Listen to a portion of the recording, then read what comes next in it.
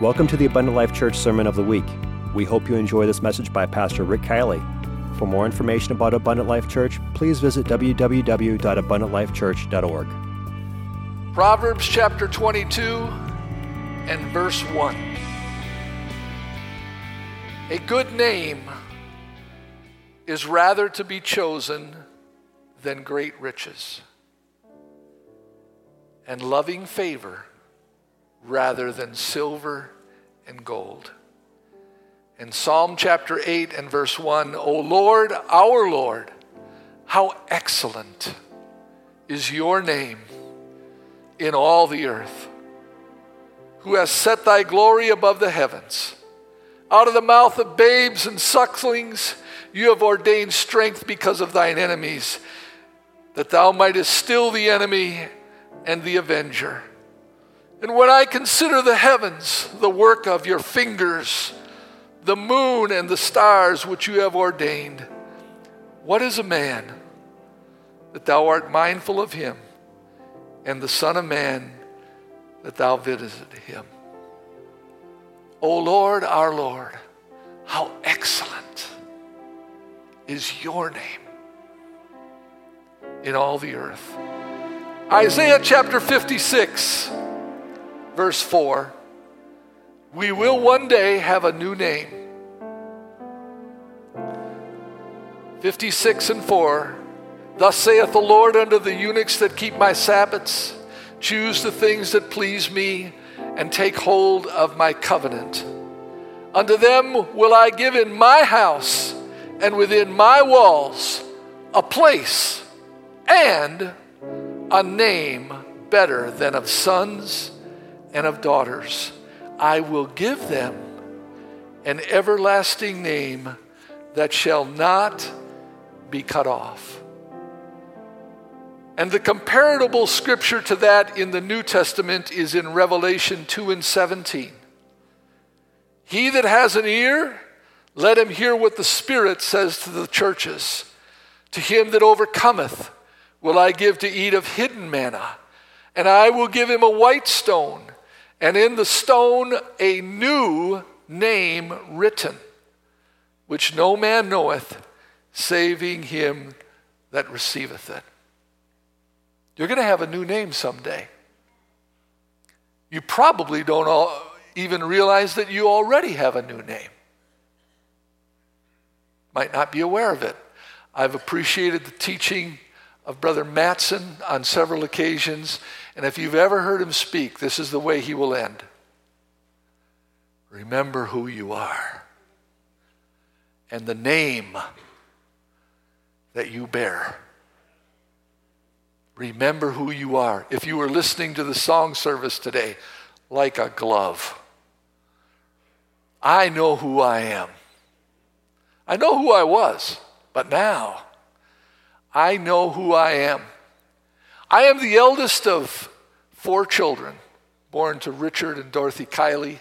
I think my parents didn't know if I was going to be a boy or a girl, so they had a plan in place. If I was going to be a boy, I was going to be named after my father, which meant I would be named Richard. If I would be born a girl, I was going to be born Dorothy. And since I was born a boy, I got my father's first name of Richard, and they decided to give me my mother's middle name, which was Ellen, and so they just made it Allen. So I became Richard Allen. But more than that, I was not just Richard Allen living, and by the way, this is a neat little fact you might not know about. I lived on the intersection of Richard and Allen Roads. Right where they met, that's where I was raised, Richard and Allen Roads. But here's the point I want to make. The most important name out of those 3 is Kielley. Not Richard, not Allen, but Kielley. And my father taught me that I should never do anything that would shame the family name. And I hope that you feel that way, that you would never want to do anything to shame the family name. the name of Jesus. The sweetest, the highest name that I know. I would never want to do anything to disgrace his name. I am bothered by people that take his name in vain. And I'm bold enough to tell them I am. I just say it this way. I've learned that you never create a wolf when he's in a wolf pack. But when he's alone and you got a rifle, you're in charge. And I have said to people, sir, you may not realize it, but when you use that name in vain, it really bothers me because that's the sweetest and the highest name I know. That's the family name. It's not wrong to make that correction one-on-one in a respectful manner. You wouldn't let them talk about your dad or your mom that way. And I wouldn't talk that way about your dad or your mom. That would be disrespectful and it would be hurtful. Can I get an amen?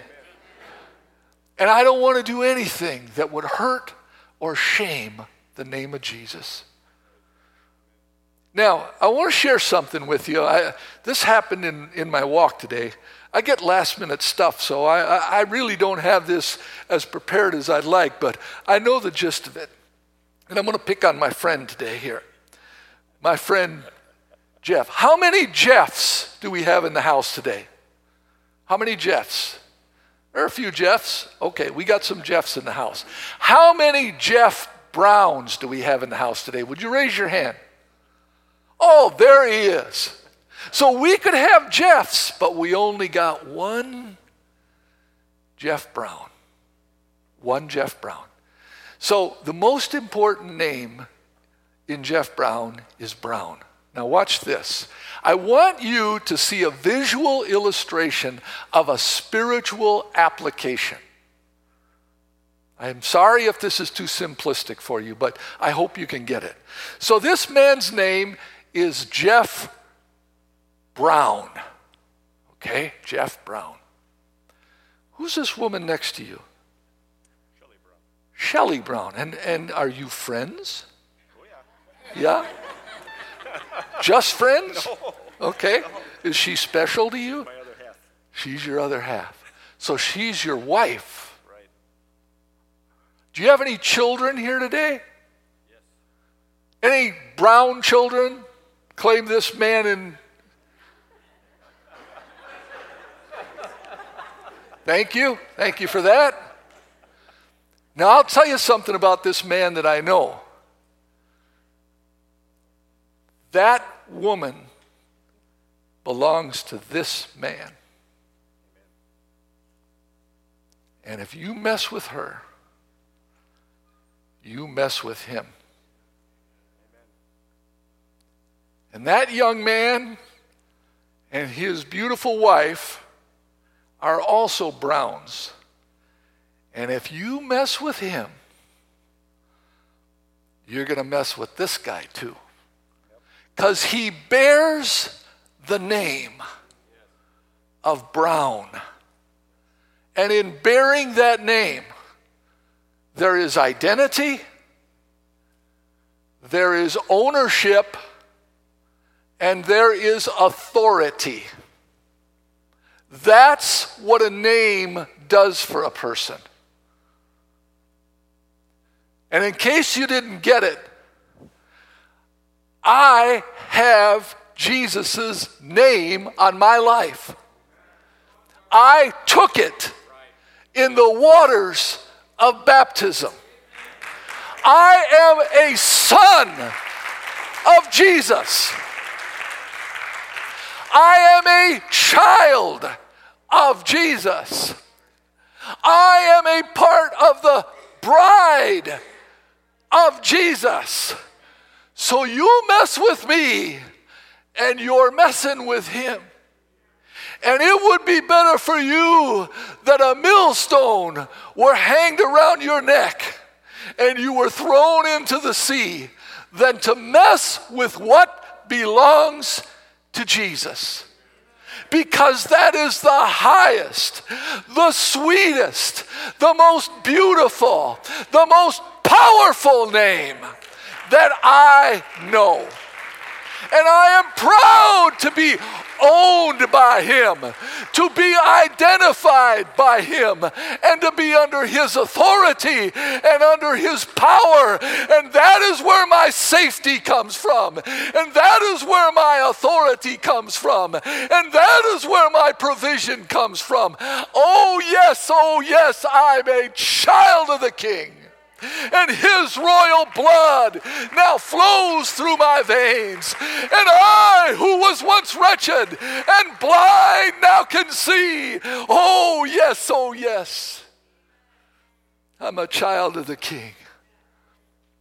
You should be proud to be a child of the King. He has never shamed me. He has never embarrassed me. But he has loved me and watched over me and taken care of me. I can tell you today that the Old Testament is full of titles, but there is no name. Titles everywhere of God in the Old Testament. I could mention just a few for the sake of discussion to prove my point. Jehovah Yahweh, Lord. Jehovah Elohim, meaning God is all-powerful. El Shaddai, the Almighty. Elyon, God the highest. Roi, the God who sees. Olam, the everlasting. Jireh, the provider. Raphi, the healer and the restorer. But there are no names there. There are only titles that tell you about his character, his nature, his authority, and his power. But there's no name.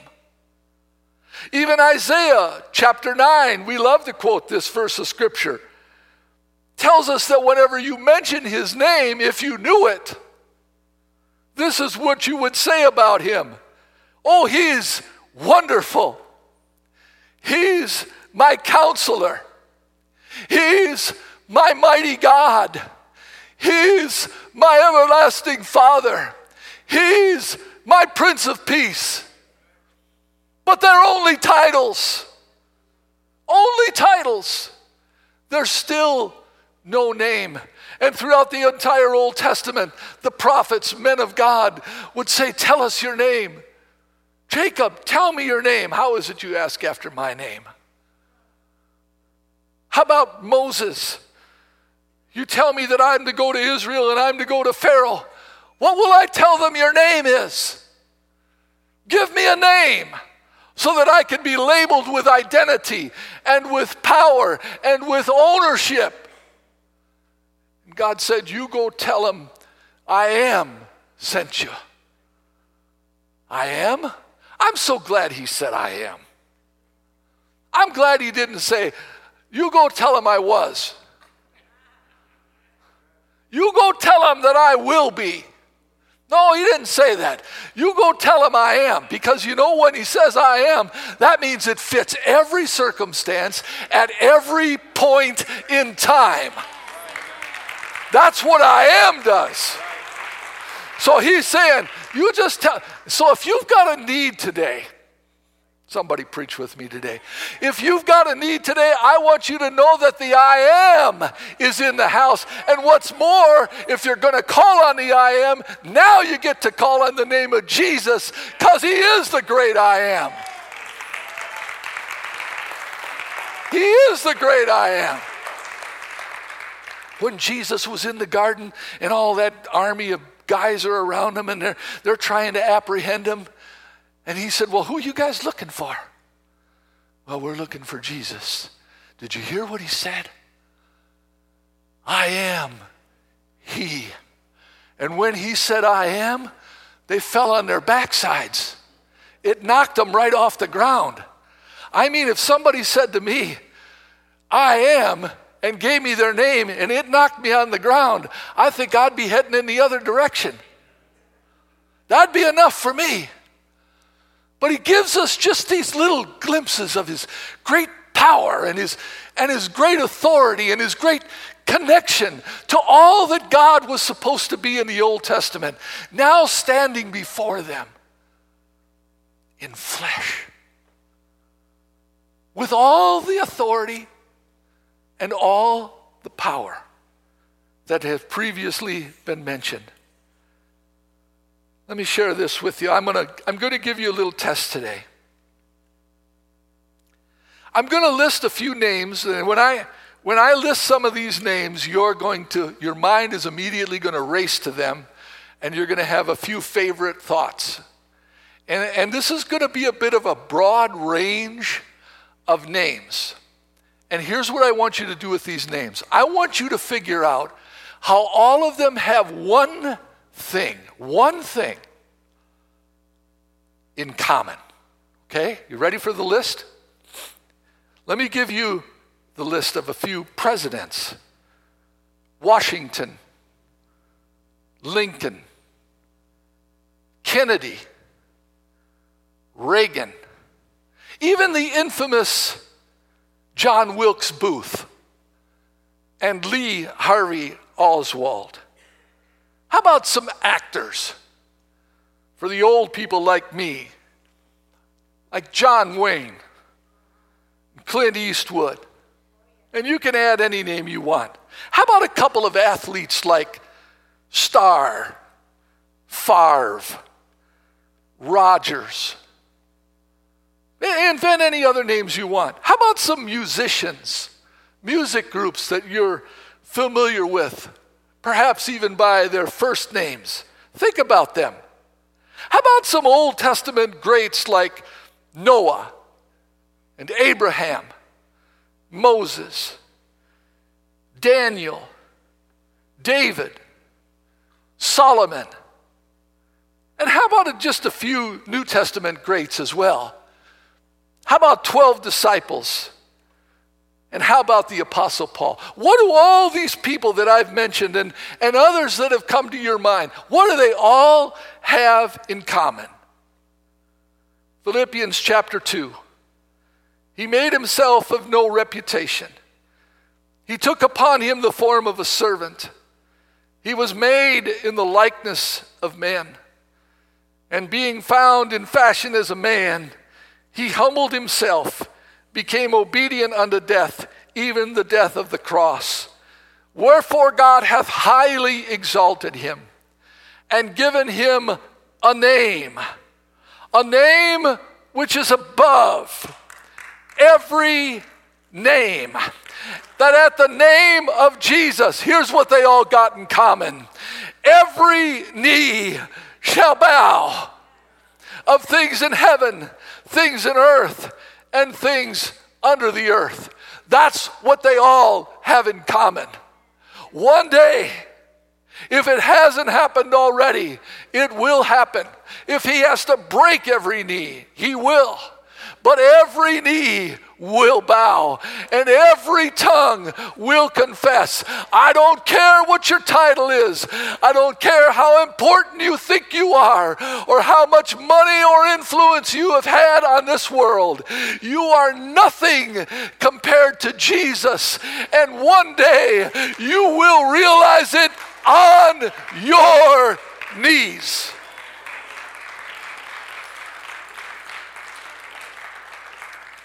I had this thought today at the altar.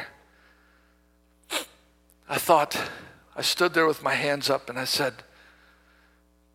does God hear a man when he feels strong and yet he lifts up his hands and talks to him? Yes, I think God hears a man when he does that. Does God hear a man when he's sitting down in a chair and his mind is on Jesus and he just sits there and he talks to him even though he's in a comfortable position? Does God hear a man when he does that? Yes. Yes, I think God hears a man even when he sits in a chair. Does God hear a man when he gets down on his knees and he lifts his hands and begins to talk to God. Does God hear a man when he's on his knees? Yes, I think that God hears a man when he's on his knees, but this is the thought that came to my mind. God can hear us in each of those positions, but when a man is on his knees, or a woman, or a boy, or a girl, he is in the position, listen, the position of humility, where he not only hears from God, but God hears from him best. And while that man is in that humble position talking to God, which appears to be so submissive and weak, he is really his strongest. And Satan fears people that humble themselves before God. He's terrified. He's not afraid of your size, your strength, your position, or your titles in life. But when he sees you on your knees, with your hands up, calling on the name of Jesus, he's looking for an exit. He doesn't want to be anywhere near you. You think Satan's bothering you and you feel like you can't get enough rest? I'll tell you, get in the position of humility and you'll sleep like a baby. Why? Because you are identifying with who you are and under whose authority you have come. And who is the owner of this property? The owner of this property. Jesus is the highest and sweetest name I know. Jesus spoke in Matthew chapter 12, verse 41, and the end of verse 41 reads this way: a greater than Jonas is here. In verse 42, when he spoke of Solomon, he said, and a greater than Solomon is here. I want you to know that you have been in the presence of God today.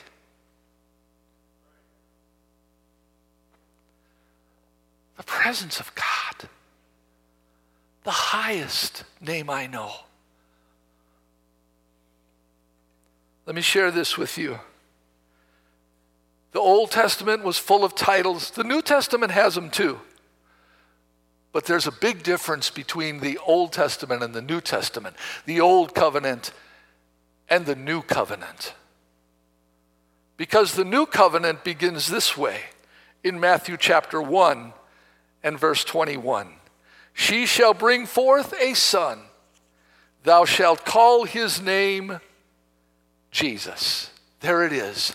Announced by an angel that God is coming. And his name is being revealed for the first time. For the first time. And his mission, for he shall save his people from their sins. He's finally come. His name has been revealed. But his mission was not to establish and allow Israel to rule the earth, but it was to save his people from their sins. Acts chapter 20 and verse 28.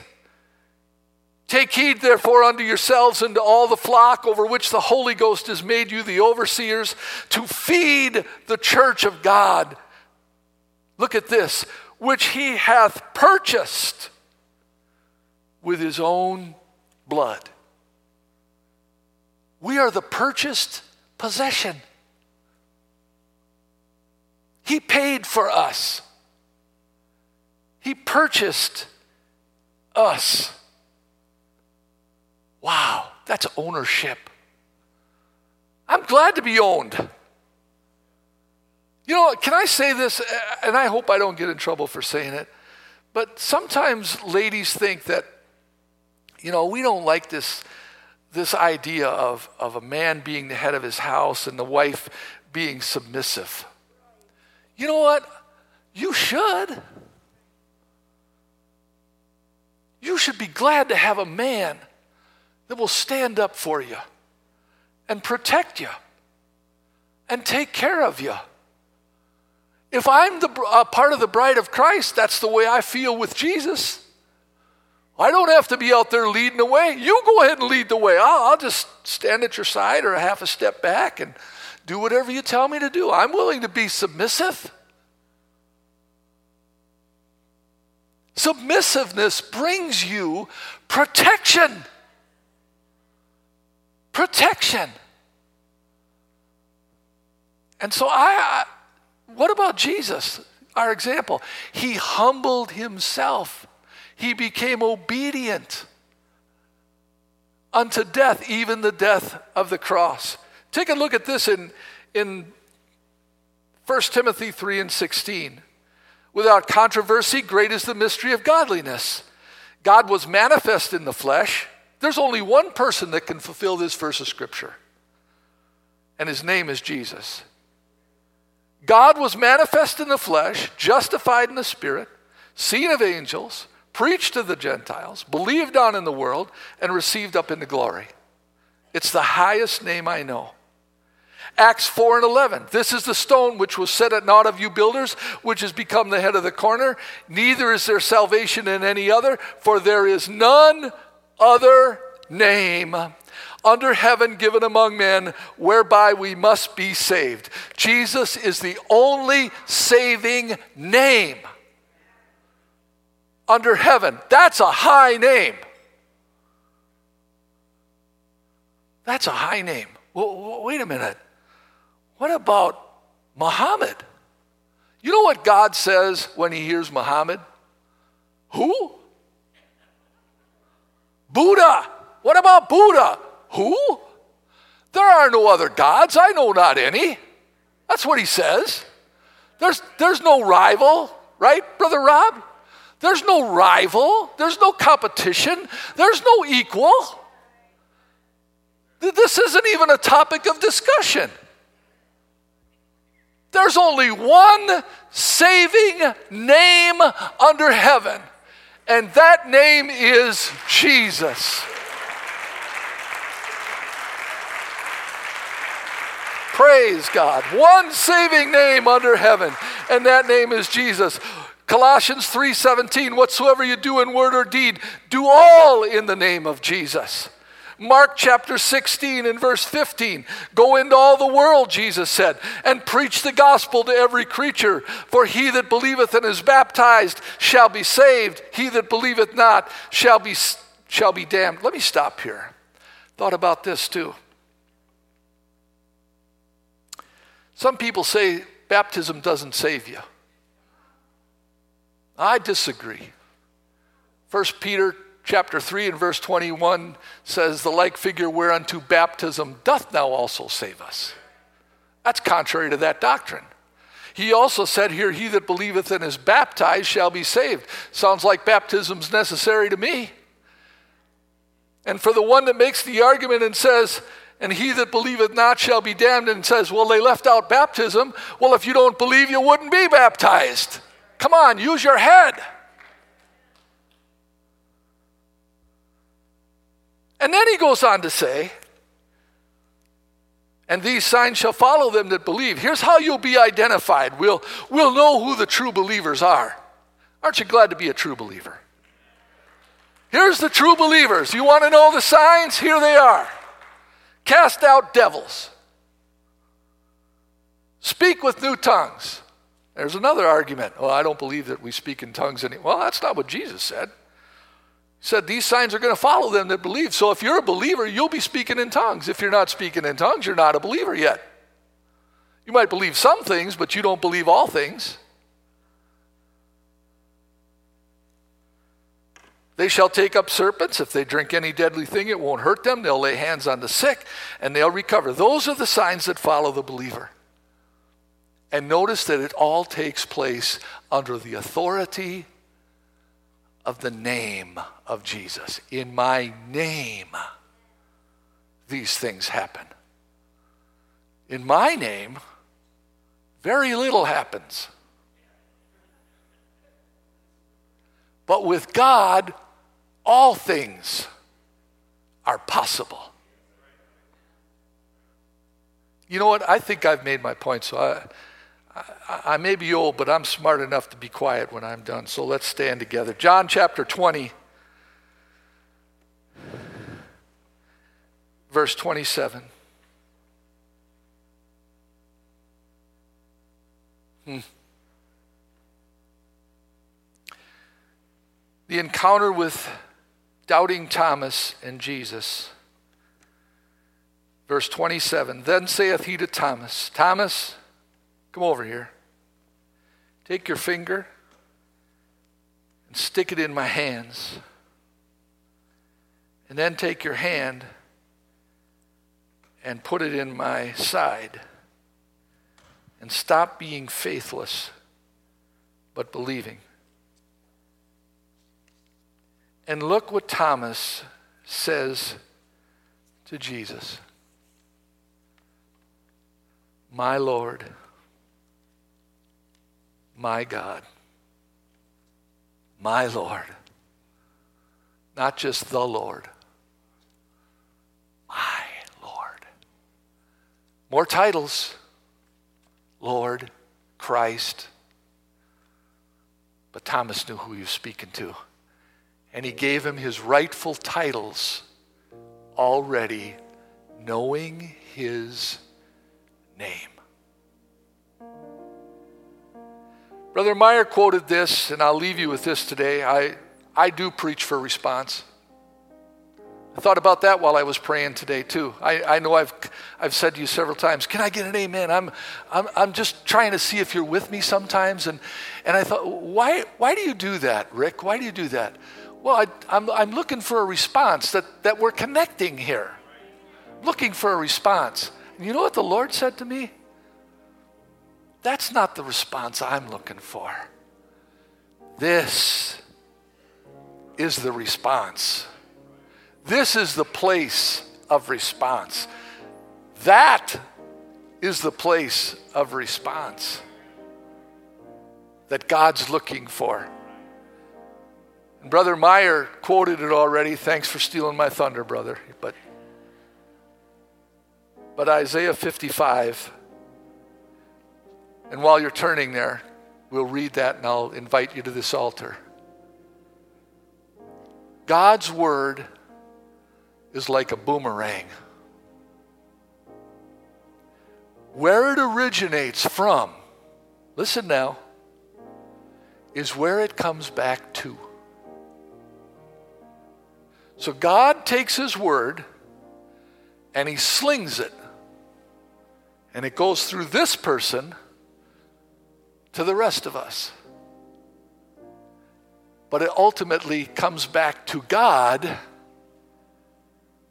with a response. Sometimes the response is favorable. Sometimes it is not. But it always comes back to the one who gave it with a response. So shall my word go forth out of my mouth. Not just the preacher's mouth. God's mouth. It shall not return unto me void. It shall accomplish that which I please.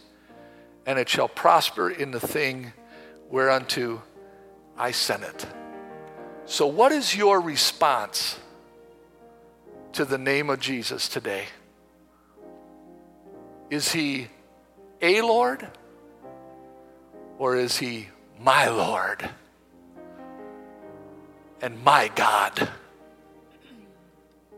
In him will I trust. Jesus, I pray today that by your Spirit you will draw people to this altar to respond to your word and your will for their lives.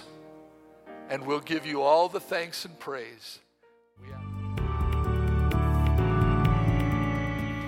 Thank you for listening to this Abundant Life Church podcast. We pray it has strengthened your relationship with God and will continue to be a light unto your pathway to heaven.